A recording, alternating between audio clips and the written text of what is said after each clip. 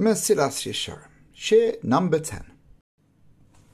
To what shall we compare this inability to see the truth? Well, our author gives us a beautiful little image here of somebody walking around a maze. Some paths take you left, some take you right, some might take you back to where you start, others take you straight ahead. Now, the person sitting high up on a platform can see all the paths available to the guests who wander blindly through the maze, hoping to reach the center, to the exit, to the destination. This person sitting high above is in a position to warn those who walk upon them, saying, take this path, it's the correct way. Now, what are you going to do next? You're going to take the path? Some would say, no, I want to do it on my own. I want to find my own path. I don't trust you. Who are you to tell me what to do? And so they spend hours wandering around, not quite reaching the destination.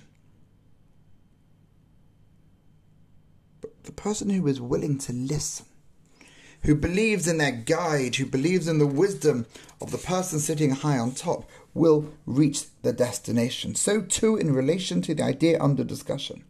He who has not yet achieved dominion over his evil inclination cannot distinguish between various options presented to him. The person who rules over their evil inclination, those who have reached the high point, who have left the past and who clearly see all of the ways before their eyes, they can advise any person who is willing to listen. And it is to them that we must trust.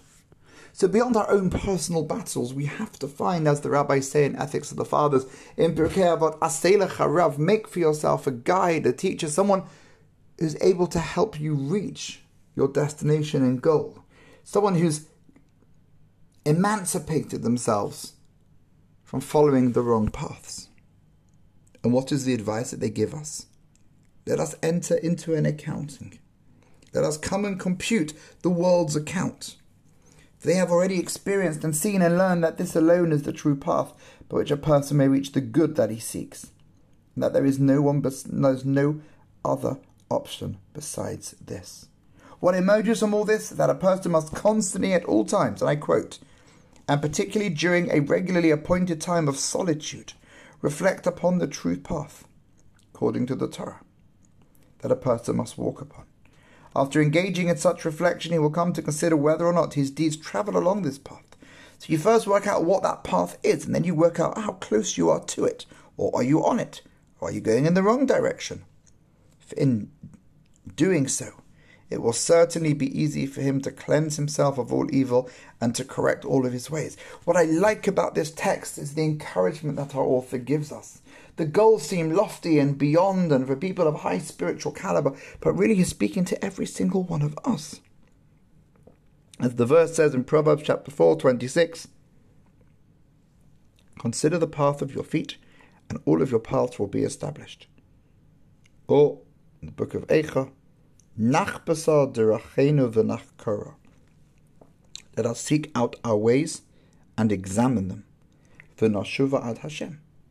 We might be complacent and find it easy to have a relationship fixed by the other party taking the first step. But it's much more empowering, it's much more noble to take that first step ourselves. As the Tanakh teaches us here, Nach basar derachenu.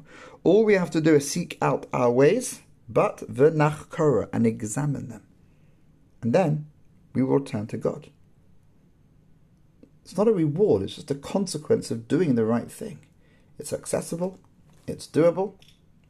Now we have to do it. Take care, my friends. Have a great day.